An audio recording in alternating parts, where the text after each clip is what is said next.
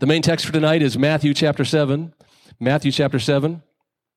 And again, the title for tonight is The Cross or the Crowd.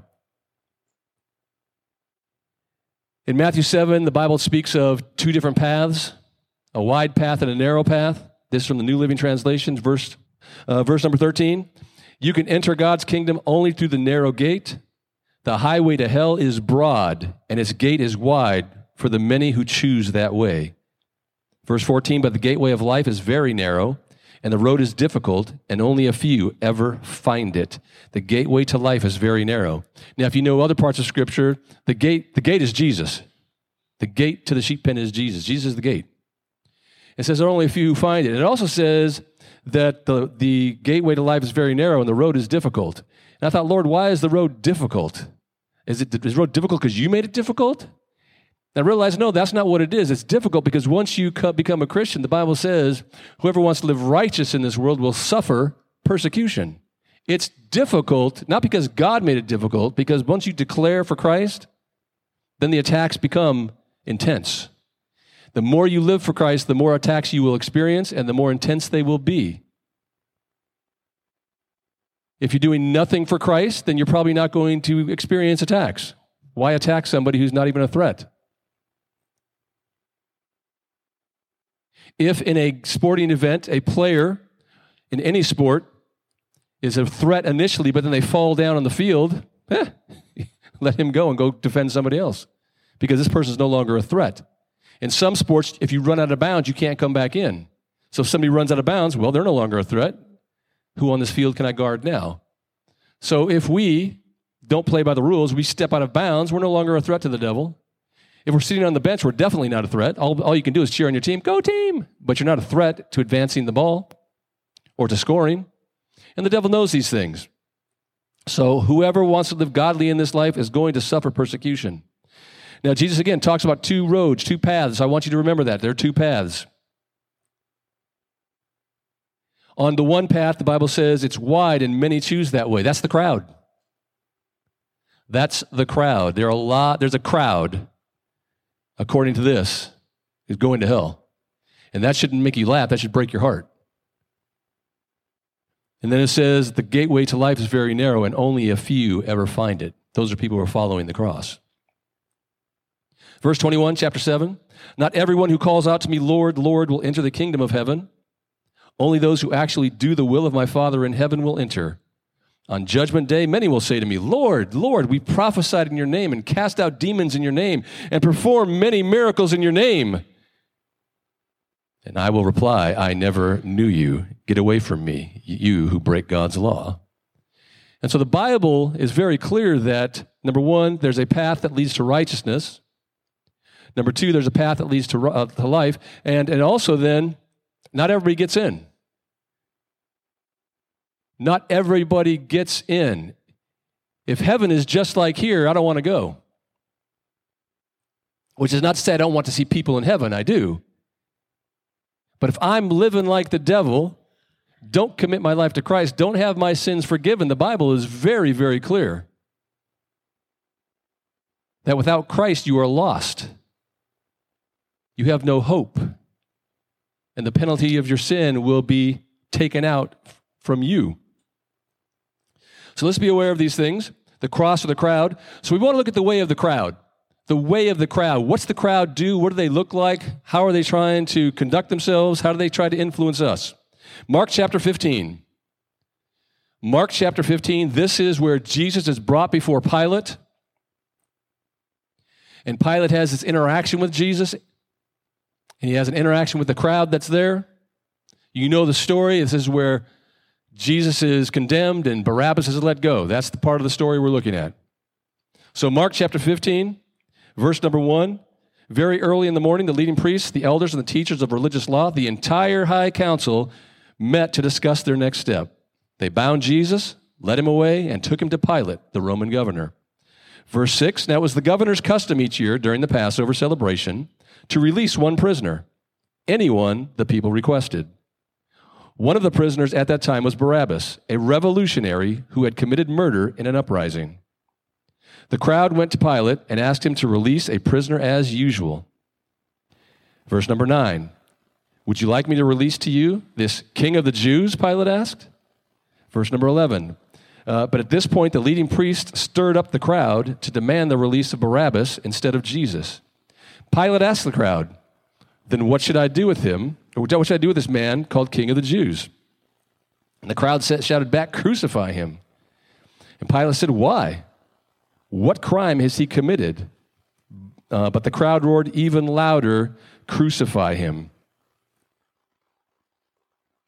So Pilate, wishing to satisfy the crowd, set Barabbas free for them, and having Jesus whipped, he handed him over to be crucified. So we want to look at a few things here. We're talking about the crowd, the cross of the crowd. What are you following? And we see that in this story, the crowd is mentioned multiple times. We see that Pilate is influenced by the crowd because the crowd often is trying to influence people.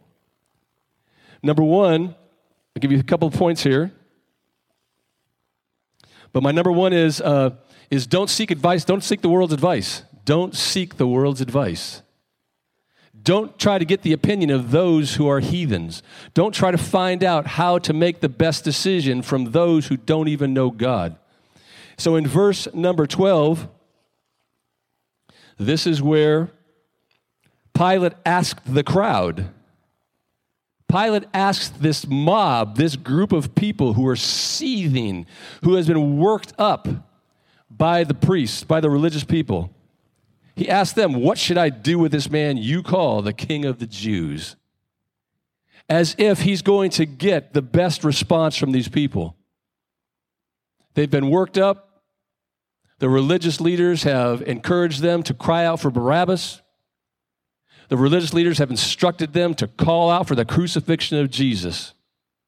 In our lives, we need to not follow the crowd. The crowd is going to cry out for things that are not good. The crowd is going to give us advice that is not sound advice. The crowd is going to lead us down a path of destruction in the same way that they were leading Pilate down a path of destruction. Now, Pilate is certainly, along the way, if you read the different accounts in the different Gospels, Pilate has an awareness that this guy, Jesus, may actually be the Son of God. Because the Bible said he gets scared at one point. He becomes fearful of who Jesus is. So are you following the cross or the crowd? Number two, don't negotiate. Number two, don't negotiate. You know, many years ago, it's fallen out of vogue, and people like, some people actually told me you shouldn't say that anymore, but I'm going to say it anyway, and that is, I believe it was the former president said, we don't negotiate with terrorists. And somebody who's wicked, somebody who's evil, somebody who is working on the devil's behalf, they're a terrorist. And we should not negotiate with terrorists. We should not negotiate with the unbelieving. Verse 14, when they call out to crucify Jesus, the crowd cries out to crucify Jesus, Pilate says, why? Why? What crime has he committed? At this point, I could kind of have this sense that Pilate's trying to negotiate something here. Maybe we can come to an agreement or a deal. Let's see a plea bargain. Let's find out what's the best for you and the best for me.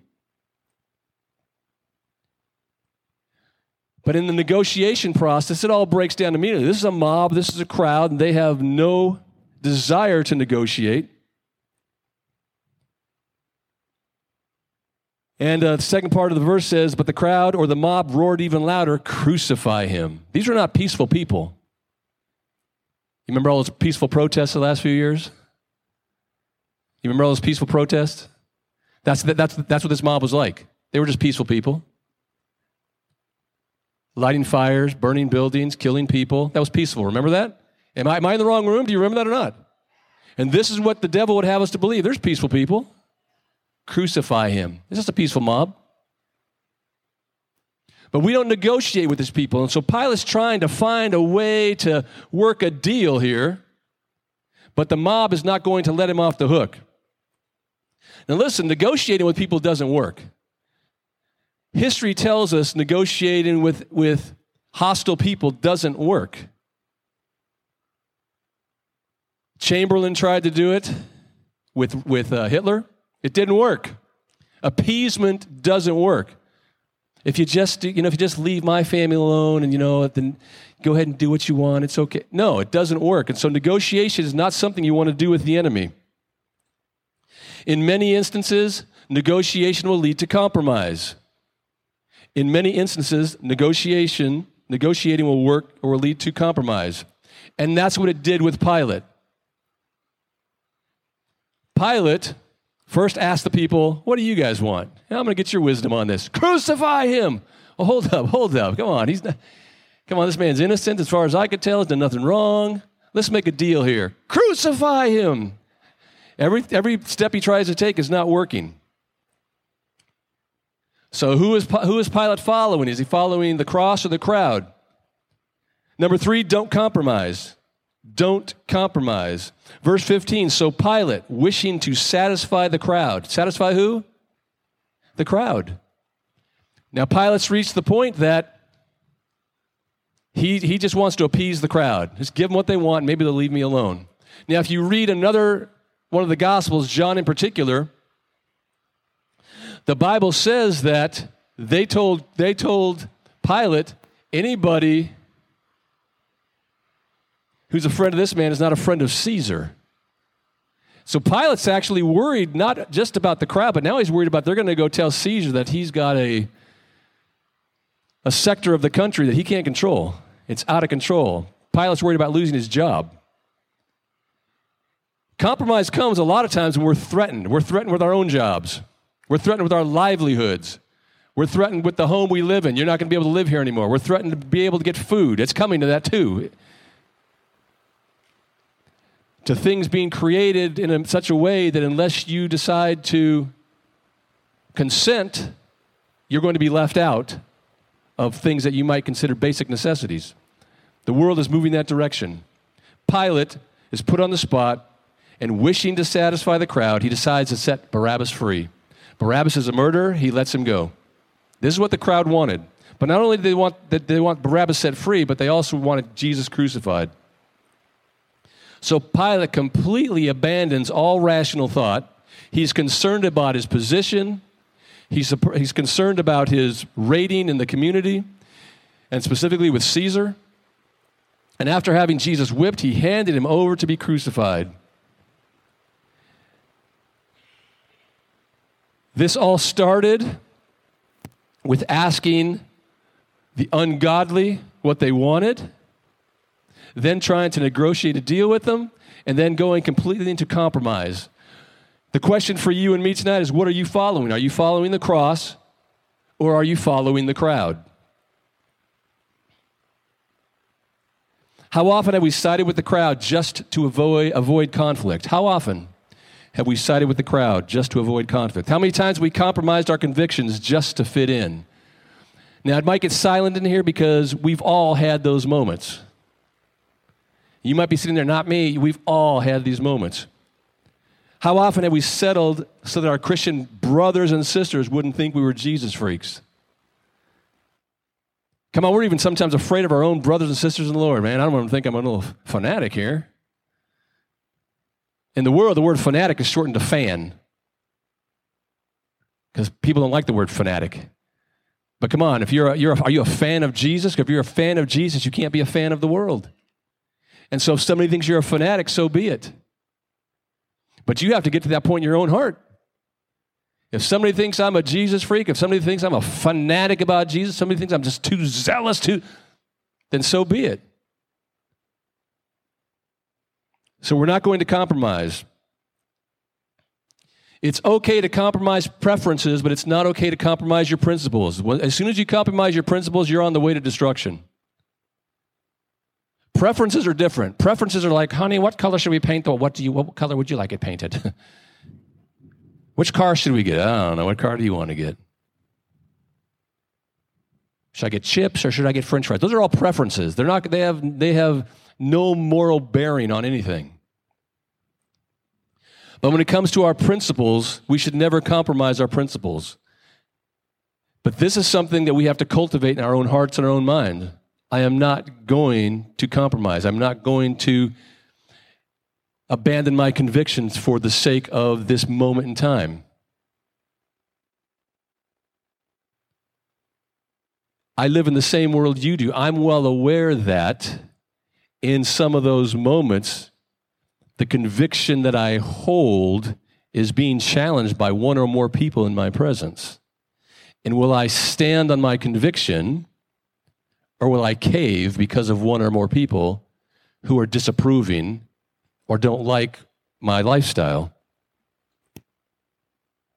There are many who are living sinful lives, and they're not caving to my lifestyle and my belief system. Things come out every day.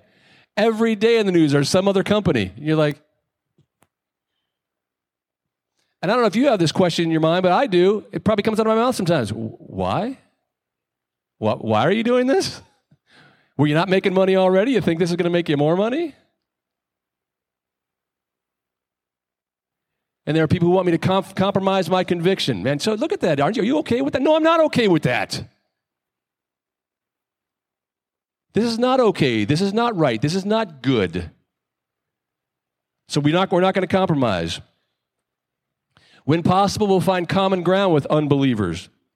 But we may find common ground, but you should never give ground.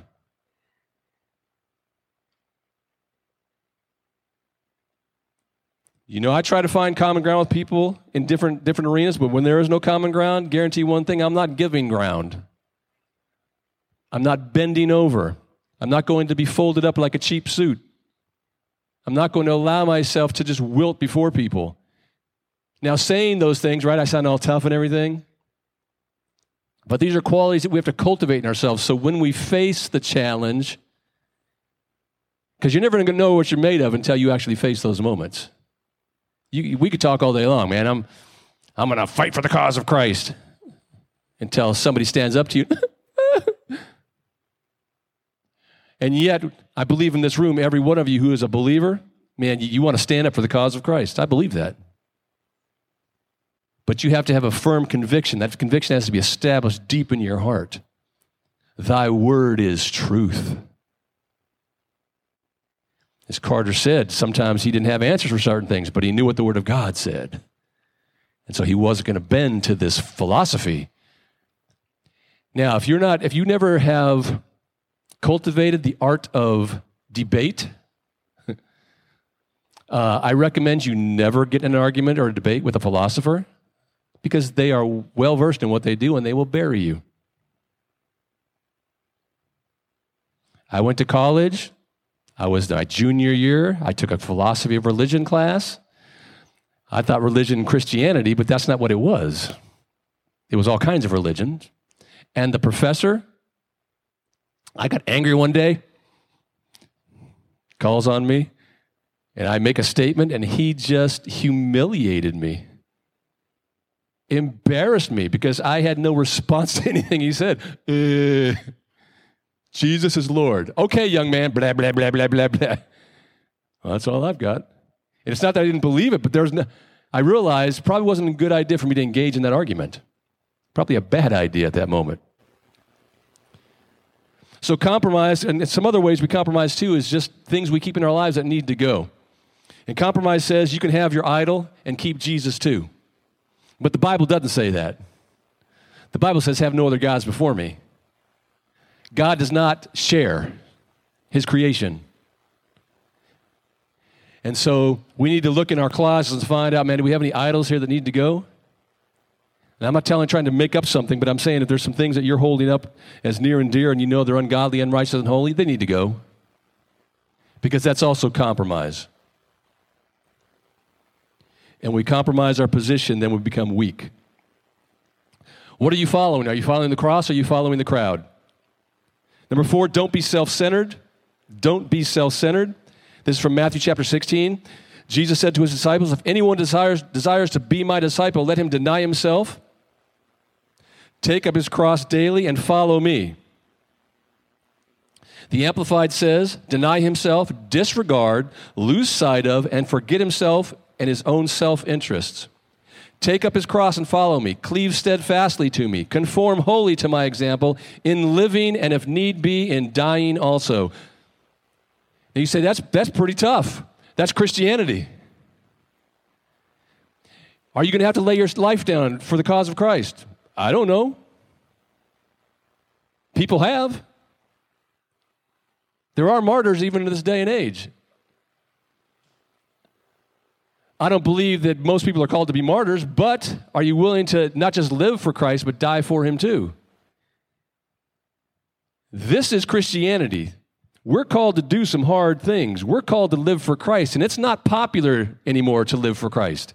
It's not even popular in America to live for Christ. There used to be a time you could say you're a Christian and people would just leave you alone. But now you could tell people you're a Christian, people will just outright attack you, call you a hater, call you evil. Right now they're calling good evil, light darkness. Christians are the problem. And so we're at that point in the world. So we need to know what we're following. Are we going to follow the crowd or are we going to follow the cross? So don't be self-centered. It's time we deny ourselves. And he said daily. Come on, deny yourself daily. Pick up your cross daily. Follow him daily. People talk about the armor of God. So, you're never supposed to take the armor off. Okay, fine. You put your armor on once. But the denying and the raising up your cross, taking up your cross, and the following Christ, that's a daily pursuit. It means every day. Here we go again. I'm ready to go. Let's go, coach. Come on, when our coaches would tell us stuff, we get so excited. Come on, all right, let's go, coach. Go out and meet the enemy. So I've got to wrap this up because I'm already a minute and a half over. So let me wrap this up here. Don't partner with unbelievers. 2 Corinthians 6, 14 through 18. The Message Bible says, don't be partners with those who reject God. Don't be partners with those who reject God. Come on, how many are compromising that way? How many in the body of Christ are doing that? How can you make a partnership out of right and wrong? The answer is, you can't. That's not partnership, that's war. Is light best friends with darkness? No. Does Christ go strolling with the devil? No. Does trust and do trust and mistrust hold hands? No. Who would think of setting up pagan idols in God's holy temple? And that's exactly what we are, a temple in whom God lives. God himself put it this way. I will live in them, move in them. I will be their God, and they will be my people. So leave the corruption and compromise. Leave it for good, says God. Don't link up with those who will pollute you. I want you all for myself. I'll be a father to you, and you will be sons and daughters to me. What are you following, the cross or the crowd? We are all called to follow Christ, to follow after what he's provided at the cross, to pursue God with all our heart, with all our mind, with all our soul, with all our strength. Yes, the world is encroaching. Yes, the ideas are there. And yes, the wickedness is evident. And yes, it's coming very near to where we are. And we can see it's actually infiltrating many, many churches.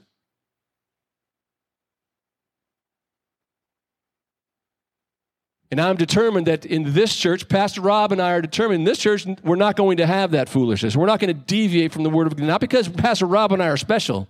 It's because the Word of God is special. And the Word of God is already true. And the Word of God is already alive. There's no reason for me to add to it. There's no reason for me to take away from it. It's the Word of God, which is bread. And that bread will sustain us. That bread will give us true life, genuine life. So we're not going to compromise the Word of God in this church. This is Church United Naples. This is where the Word of God is preached. We try to say that frequently to you because we want you to know that's what we intend to continue doing. Not to deviate from it, but to embrace it wholeheartedly and to continue to preach it and teach it. Come on, stand up, rise up, be who you are in Christ. Don't shrink back. Don't fall away. Don't let the world dictate to you how things are. God's already declared how things are. There's no reason for you to shrink back. Are there going to be difficult times and tough times and challenging times because you're a Christian? The answer is yes. The answer is yes. But he never said you weren't going to have difficulty. I repeat these scriptures often because I want you to be aware of this. He said, in the world you will have tribulation, trouble, trial, challenges. He said the world's going to hate you. Follow me. Come on, he never sugarcoated it. That's a different gospel. That sugar-coated gospel, that's a different gospel. He said, follow me. By the way, the world's going to hate you. Follow me. You're going to have trouble. Follow me. You want to live righteous? You're going to be persecuted. Follow me. Are you following the cross or are you following the crowd? He did say, he added some other things to these verses, though. In the world you'll have tribulation, but be of good cheer. I've overcome the world. Hey, the world's going to hate you, but you need to know one thing. It hated me before it hated you. It's really me that they're hating, and you're my representative. So, of course, why wouldn't they hate you too? Now, I don't know if that makes you feel better, but it makes me feel better. Like this whole thing called Christianity, it is tough. The road is difficult, not because God has made it difficult. God has given us all things that pertain to life and godliness. God has imparted His Spirit to the inside of us. God has given us His Word, which is a lamp unto our feet and a light unto our path. God has equipped us in so many ways. We have armor to help protect us. Why? Because this is a battle. It's a real battle. It's a spiritual battle. It's a battle that's being waged against everyone who's called upon the name of the Lord Jesus. It's a battle being waged against you and against me. It's a battle being waged against this church and other churches that preach Christ. Paul, before he departed, said, I have fought the good fight. I'm going to go way back on this one, but he didn't sing Tiny Tim's song, Tiptoe Through the Tulips. It wasn't a tiptoe through the tulips. He said, I fought the good fight. And God's calling you and me to fight the good fight. But come on, this is a question for you to answer. What are you following? The cross or the crowd?